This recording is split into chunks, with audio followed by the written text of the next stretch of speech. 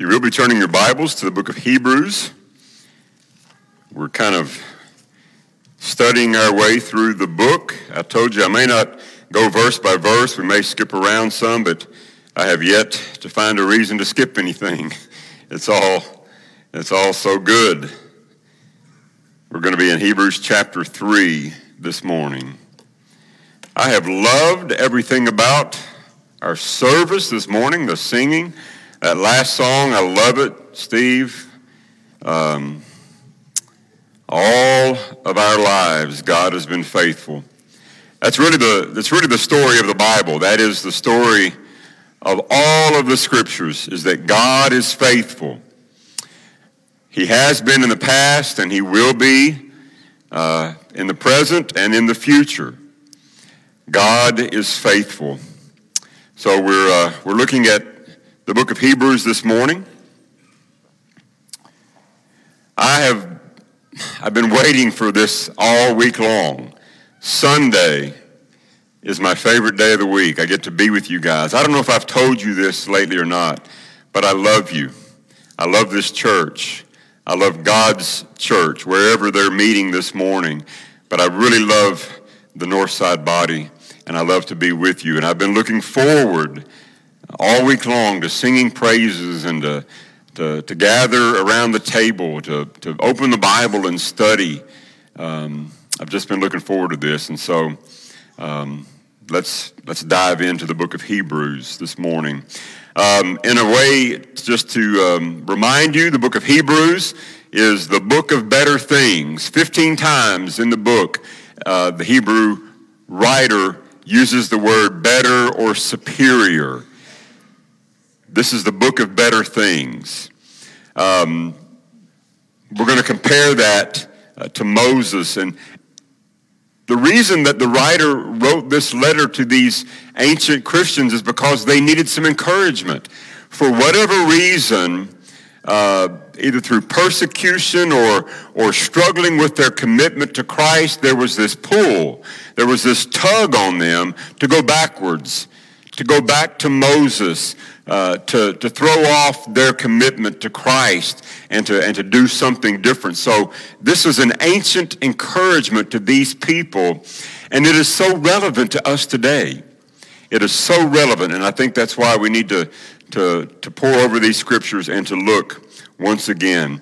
The title this morning is Who's the Greatest?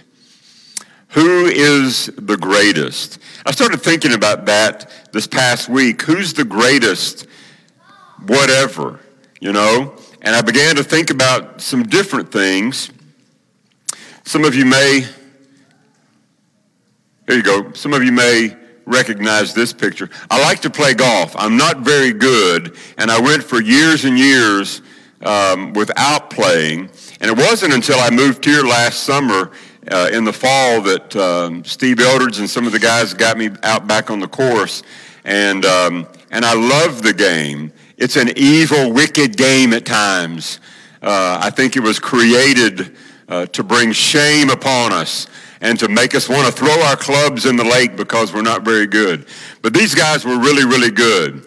Arnold Palmer, Gary Player, the guy on the far right, Sam Snead. These are some golfers from years past that you would remember. Who's the greatest? A lot of folks would say that one of these two guys was the greatest golfer of all time. And that's always up for debate because you say, well, this guy played in a different era and things are different now, so it's hard to compare. But that's what we do, isn't it? We compare things. We say, well, this guy's greater, and we say, no, he's not. This guy was greater. Well, based upon what? You see, we're always doing that. Some of you guys may remember this young man. And can I just say that some men are more attractive than others? I don't know why, but Larry Bird hailed from not too far from here, right? French Lick, Indiana. I didn't know Larry Bird in his college days, but he went on to play for the Boston Celtics. And that's one of the reasons why I love the Boston Celtics, because Larry Bird played for them. When I watched the championship game, I think it was 1979, Indiana State, Michigan State, 78 or 79, when they played, I just fell in love with Larry Bird, and in my mind, he is one of the greatest. Is he the greatest basketball player of all time? Well, it depends on what you're talking about. It depends on what aspect of the game. Surely, the greatest basketball player has got to be one of these three guys, right? I mean, it's got to be narrowed down to these three. Well, it depends on who you're talking to. What about Bill Russell or Wilt Chamberlain or some of those guys back in, even before these guys play? What about the guys now? So athletic, so strong, so big. Who's the greatest? How would you even narrow that down? So I began to think about another guy. Anybody remember this guy? He hailed from Louisville, Kentucky. Am I right? Many Golden Gloves that he won in Kentucky. I think in 1960 he won the Olympic gold medal as the heavyweight boxer. 1960, and I think throughout his career he held the heavyweight title. I think 3 different occasions. Many said he was the greatest of all time. And if you asked him, he would tell you that of himself. I am the greatest of all time. In fact, that's what many think, and that's what he called himself, the greatest. Was he the greatest boxer of all time, Muhammad Ali? Well, maybe he was. Depends on who you ask. Who's the greatest quarterback? Well, if you just go by Super Bowls, that would be one thing, but I think there have been some fantastic quarterbacks who've never won a Super Bowl, right? So who's the greatest? I asked my daughter the other day, I said, who's the greatest singer? She said, well, it depends. Depends on what style of music, what genre that you're talking about. This person sings this style of music better, but they couldn't sing that style. So who's the greatest? How do we know? Well, so much of that is subjective. What our writer this morning is going to do, as we look at chapter 3, he's going to talk about who's the greatest. And really there is no comparison here. Everything else falls short, okay? This is one thing I think we can hang our hat on and say that Jesus is the greatest. Let's read through some of the text and then we'll go back and make some comments. Hebrews chapter 3, this is the word of the Lord. Therefore, holy brothers, who share in the heavenly calling, fix your thoughts on Jesus, the apostle and high priest whom we confess. He was faithful to the one who appointed him, just as Moses was faithful in all of God's house. Jesus has been found worthy of greater honor than Moses, just as the builder of a house has greater honor than the house itself. For every house is built by someone, but God is the builder of everything. Moses was faithful as a servant in all God's house, testifying to what would be said in the future. But Christ is faithful as a son over God's house. And we are his house, if we hold on to our courage and the hope of which we boast. And so the Hebrew writer says, therefore.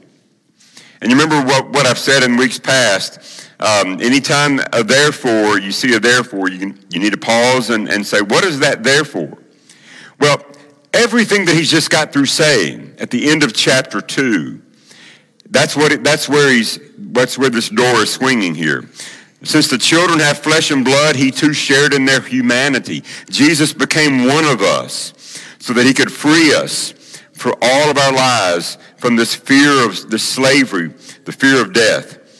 He says, verse 17 of chapter 2, for this reason he had to be made like his brothers in every way, in order that he might become a merciful and a faithful high priest in service to God, and that he might make atonement for the sins of his people. And because he himself suffered when he was tempted, he's able to help those who are being tempted. Therefore, because all of that is true, he says, holy brothers, that's us, that's them, who share in the heavenly calling, fix your thoughts on Jesus. Fix your thoughts on Jesus. This is not just some, brief thing that you think about Jesus. Like we did here at the table. We gather around the table and we fix our thoughts on Jesus and, okay, the Lord's Supper's over with, so we're done with that. On to other things. No, the Hebrew writer is telling them to consider Jesus. Maybe your version says to consider Jesus. Fix your thoughts on him. Spend much time thinking about him, loving him. What has he done for you? Ponder those things in your mind and in your heart. Fix your thoughts on Jesus, the apostle and high priest whom we confessed. Jesus was an apostle? I thought he called 12 men to be his apostles. The word apostle, as he uses it here, just simply means one who is sent. That's really what the Greek word means, apostolos, someone who is sent for a purpose. And that's what Jesus was sent to do, and Jesus accomplished that. And he became our high priest, whom we confess. Maybe your version says, whom we profess. In a crowd this size, no doubt that there are those who have made a profession with their mouths, but it's never been professed from their hearts. That, I think, is part of what the Hebrew writer is dealing with. No doubt there were people that professed Jesus as Savior and Lord. They confessed him with their mouths, but now there's some sort of pull for them to turn away from him. And they've made that profession. They've made the confession with their mouths, but somehow it never translated into their hearts. And that's what he's writing to combat. Oh, we've got to fix our thoughts on Jesus. Look at verse 2. He was faithful to the one who appointed him, just as Moses was faithful in all of God's house. Often too many times in our world, when someone tries to elevate themselves, they do so by trying to cut somebody else down. Have you ever seen that? Maybe you've been tempted to do that. In order to make ourselves feel better or higher, we feel like sometimes we need to cut somebody else down to size. Well, when we do that, that really says a whole lot more about us than it does the other person.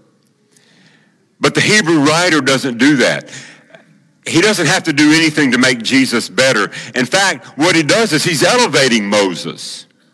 He's elevating Moses. Who would have been the greatest prophet in the eyes of Israel? Would it not have been Moses? Moses was everything. Now, you had Father Abraham. Father Abraham, he had many sons, right? So Father Abraham was where it all started. That's where God took a man of faith and he set him apart. And through him, he was going to bless all nations. Through Abraham and his seed, the seed being Jesus, God was going to bless all nations. So that's where it began. But as a prophet in all of Israel, nobody was greater than Moses. We got through reading there in chapter 2. It was through Moses and through angels that God gave his law to the people. All of Israel was governed by the law of Moses. So in their minds, Moses was the greatest prophet. And in fact, it was in their mind that when the new Messiah would come, when this appointed Messiah would finally come, in their minds would restore Israel to its national prominence, they thought that the new Messiah would reenact many of the things that Moses had done. They were looking for that Messiah to be this new Moses, the one who led the children out of Egypt, out of bondage, out of slavery. That's what the new Messiah was going to do for them in their minds. And if you read through, especially the Gospel of John, when you read through, you see this connection with Moses time and time and time again, with many of the miracles. And John really bases his argument around the feasts. And you see this time and time again throughout the book of John. It was basically a reenactment of Moses. When Moses fed the 5,000, that was just like when Jesus fed the 5,000. Y'all are with me, right? When Jesus fed the 5,000, that was sort of a reenactment of the manna that God used to feed the children of Israel. We don't have time to go into that, but they were looking for a Messiah just like Moses. And so the Hebrew writer, he doesn't have to cut Moses down. He elevates Moses, and he says he was faithful in all of God's house. He did everything that God had appointed him to do. Verse 3, but Jesus has been found worthy of greater honor than Moses. See, he elevates Moses to a great high place where he belonged, but Jesus is greater than that. He's far superior than Moses. Why? Just as the builder of a house has greater honor than the house itself. We don't just gaze at the brick and the mortar. We give praise and honor to the one who built the house, who drew up the plans for that house. For every house is built by someone, but God is the builder of everything. The Hebrew writer here is in a roundabout way, he's equating Jesus with God. We've seen that in the past. Jesus, nothing was created that wasn't created by Jesus, by him and for him and through him, for his pleasure. And so now he says every house is built by someone, but God is the builder of everything. We know that Jesus was the Word, and he was with God, and he was God. So who's the builder of everything? Jesus. When in doubt, say Jesus. You'll be right most of the time. Every house is built by someone, but God is the builder of everything. Now look, Moses was faithful as a servant in all of God's house, testifying to what would be said in the future. Moses was faithful as a servant in all of God's house. But Christ, look at verse 6, but Christ is faithful as a son over God's house. The servant could never be over the son. The servant could never be greater than the son. As faithful and as awesome as Moses was to do what God had appointed him to do, he was just a servant in the house. But Jesus is a son over the house. And look at this. And we are his house. We are his house. What does that mean? What does it mean to be the house? It's very plain, I think, what the Hebrew writers, he's writing to those Christians who need encouragement. He's telling them, we are this house that I'm talking about. You are, I am. And today, that's us. The assembling of the saints, the called out, the church. We are his house. Look at what Paul said. This is Ephesians chapter 2. He says, consequently, you are no longer foreigners and strangers, but fellow citizens with God's people, and also members of his household, built on the foundation of the apostles and prophets, with Christ Jesus himself as the chief cornerstone. In him, in Jesus, the whole building is joined together and rises to become a holy temple in the Lord. And in him, you too are being built together to become a dwelling place in which God lives by his Spirit. You see, we as the church, now individually, when you become a member of God's family, when you are buried with Christ in baptism, the Bible says that you are given the gift of the Holy Spirit, okay? But here, Paul is talking about collectively, as a body of people, not just individuals, but as a whole, plural. You, plural, are being built into this temple where God's Spirit lives, where God's Spirit dwells. You are the household of God. This is the way Peter wrote it. One more time. 1 Peter chapter 2, as you come to him, the living stone, Jesus, rejected by humans, but chosen by God and precious to him, you also, like living stones, are being built into a spiritual house to be a holy priesthood, offering spiritual sacrifices acceptable to God through Jesus Christ. So Moses was a faithful servant in God's house, but Jesus is a son over the entire house. And we, you, me, we are that house, the temple of the Holy Spirit.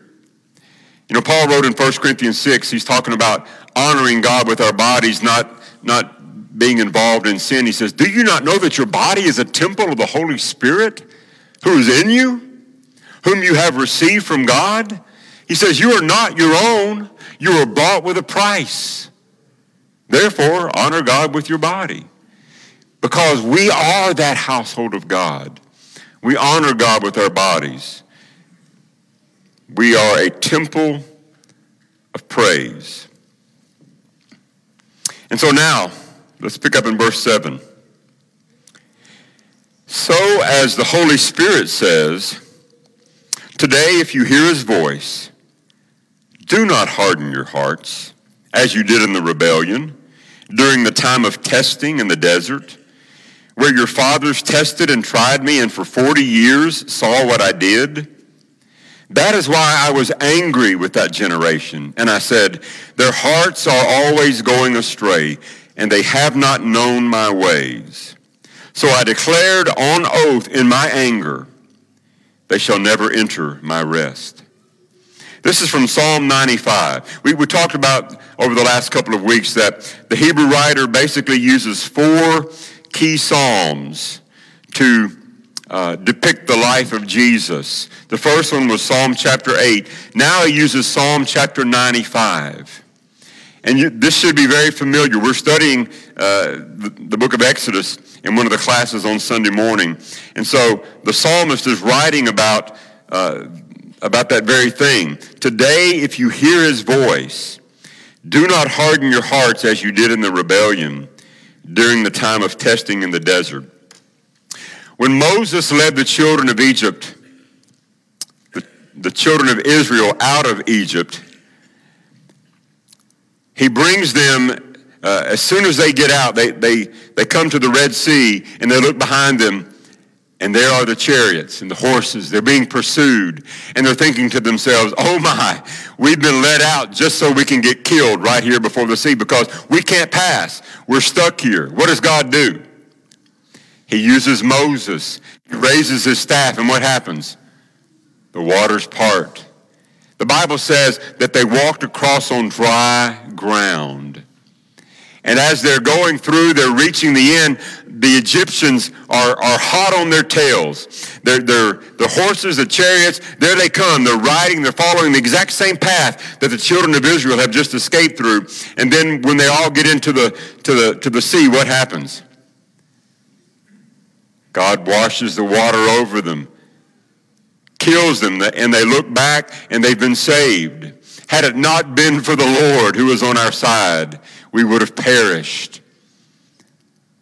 You think that of all people, the children that had been led out of Egyptian bondage, day after day after day, time after time, they saw the power of God. They saw his handiwork. They saw the miracles. They ate the manna. They ate the quail. Where did this stuff come from? Every morning, God just showers them with bread to feast upon, and they weren't satisfied, so he gives them quail. Time and time again, they're thirsty. God gives water from the rock. Over and over and over again, they saw the miracles. They saw God's leading, but they rebelled against him. They did not trust him to provide for them tomorrow. They saw his power today, but they didn't trust him to continue to care for them in the future. And so the reason, and we'll read this at the end of the chapter, the reason that they were not allowed into Canaan, into the promised land, was not because of sin. It was because of their unbelief. The doors of Canaan were shut to them, not because they messed up or they made a mistake. It was because of their unbelief. You see, we all have sinned. We all fall short of God's glory. But if we're in Christ Jesus, the Bible says there's no condemnation, right? We're not condemned when we sin. We will not be sent to hell because of our sinfulness. We'll be sent to hell because of our unbelief. Does that make sense to you? Unbelief definitely is sin. Let me describe it to you this way. I have a loved one that I love very dearly who's not a child of God. And as you know from personal experience, it is so difficult to reach our own family, is it not? Isn't it? Why is it so difficult to talk to mom and dad and brother and sister and cousin? Why is it so hard to talk to them? Maybe it's because they know us. Maybe it's because they know us. But I was speaking to my loved one, and I said, listen, I want you to be in heaven with me. The only way that can happen is you have to believe in Jesus. You have to trust him. You have to be willing to turn away from your sin and to give your life to Jesus Christ, to be buried with him in baptism.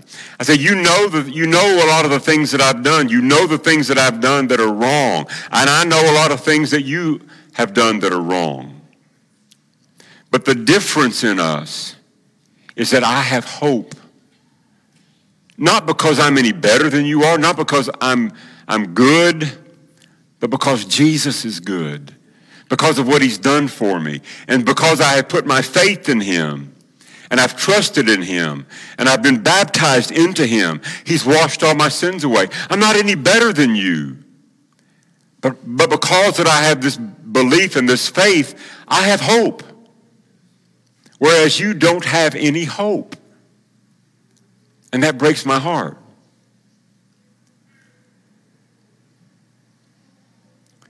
You see, all those people that wandered for 40 years, bodies strewn all across the desert as a testimony to their unbelief, they weren't kept from the promised land because they made mistakes, because they sinned from time to time. They were prevented from going in because of their unbelief. They would not trust that the great God, the great provider, would continue to provide and to lead. They did not trust him.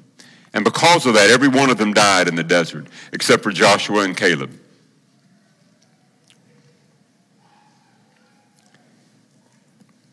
Do not harden your heart as they did in the rebellion. And let me say this. We fall in love with these little trite, pithy sayings. All my life I've heard, God hates the sin, but he loves the sinner. Have you heard that saying? God hates the sin, but he loves the sinner. God loves us all unconditionally. I don't believe that those things are true. And I can be wrong, okay? I reserve the right to be wrong. God was angry with these people because of their unbelief. He was angry, and he said, I swore on oath in my anger that they would never enter my rest. Yes, every human being that walks the planet is made in the image of God. And because of that, they are precious and they are valuable. But make no mistake, God is storing up his wrath.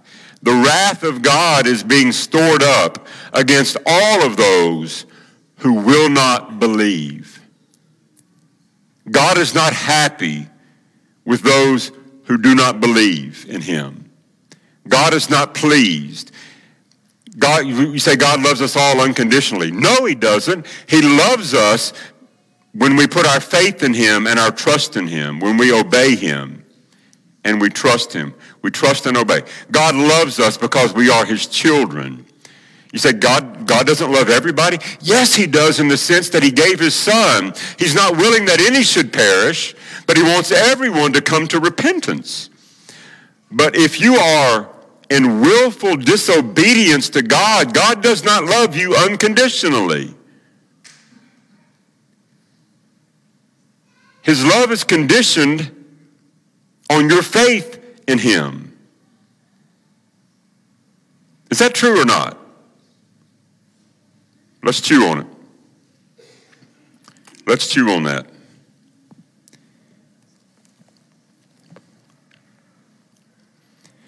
Verse 12, see to it, brothers, that none of you has a sinful, unbelieving heart that turns away from the living God. This is what he's writing to those Christians who were looking to go back to Moses or to fall away, to turn away from Christ. They were tempted to not trust in Jesus as the perfect Savior,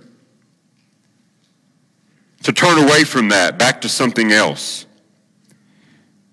But encourage one another daily, as long as it is called today, so that none of you may be hardened by sin's deceitfulness. Brothers and sisters, this is going to become so much more important to us in the future than maybe it has in the near present or the past. Encourage one another daily, as long as it's called today. When is it called today? When is it not called today? Maybe that's a better question. Can you encourage someone yesterday? No. How about tomorrow? Well, you can, but when tomorrow gets here, guess what? It's today. So he says, encourage one another daily, as long as it's called today. How long is that? It's always today, right now. Encourage each other. And this is going to become so important as the days turn into weeks and months and in the coming years, for us to be a community of faith that encourages one another. Our world does not follow God. We should not expect our world to do godly Christian things because they are not following him. But what blows my mind is that there are people who profess to follow Christ, who profess to love God and want to be pleasing to him, and yet they are being pulled away by the world. They're following the world's lead on a lot of different things that we could talk about, but we won't this morning. And so it is incumbent upon us to be in each other's lives, to be a community of faith, to sit around each other's kitchen tables, to sit in one another's living rooms, and to pray together and to study together. This is a plug for our small groups, Timothy. Some of you are not involved in small groups. We love you, but you need to be in small groups because we need to be in each other's lives. Why? So that we can encourage each other. So that we can say to one another, don't give up. Don't let the world sway you. Don't believe what you hear on TV or what you read on the internet. That is not of God. This is of God. God's word is truth. This is where we've got to put our hope and our trust. This is where we've got to make our stand. Don't give up. And that's how we're going to love each other, by being a community that is so tightly connected that we can love each other and encourage each other through the hard times. And the hard times are coming. I don't want to be a naysayer. I don't want to be a Debbie Downer. But hard times are coming. And we've got to be in each other's lives to the point where we know each other and we love each other and we can pray for each other and encourage each other daily, as long as it is called today, so that none of us may be hardened by sin's deceitfulness. We have come to share in Christ, and here's a divine if. A divine if.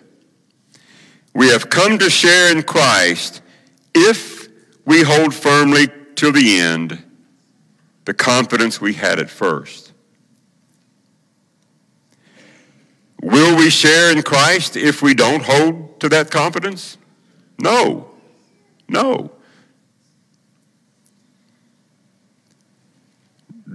Did God still love you enough to send his son to die for you? Yes. That's how much God loved you. God so loved the world that he gave his only begotten son. He loves every one of us. But we have come to share in Christ if we hold firmly till the end the confidence we had at first. And then he repeats, just as it has been said, today if you hear his voice, do not harden your hearts as you did in the rebellion. And now he asks a series of rhetorical questions. Who were they who heard and rebelled? Were they not all those that Moses led out of Egypt? And with whom was he angry for 40 years? Was it not those who sinned, whose bodies fell in the desert? And to whom did God swear that they would never enter his rest, if not to those who disobeyed? So, we see that they were not able to enter because of their unbelief. God is so loving. God is so patient.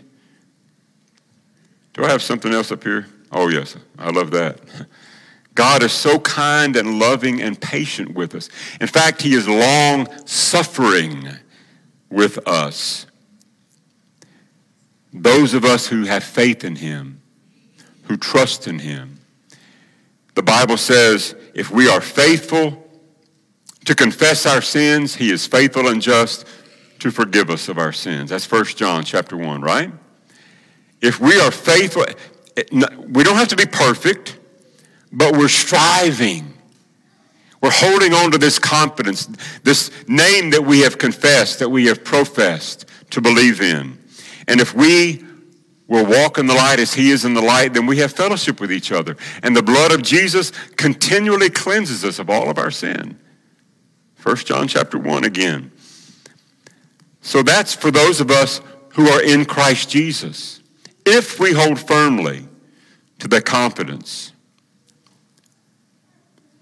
But if we say, I don't know, I don't know if that's true. I don't know if Jesus is really the perfect sacrifice. I don't know if God is who I want to follow. If we turn away from that, that's what he said back in chapter 2. How shall we escape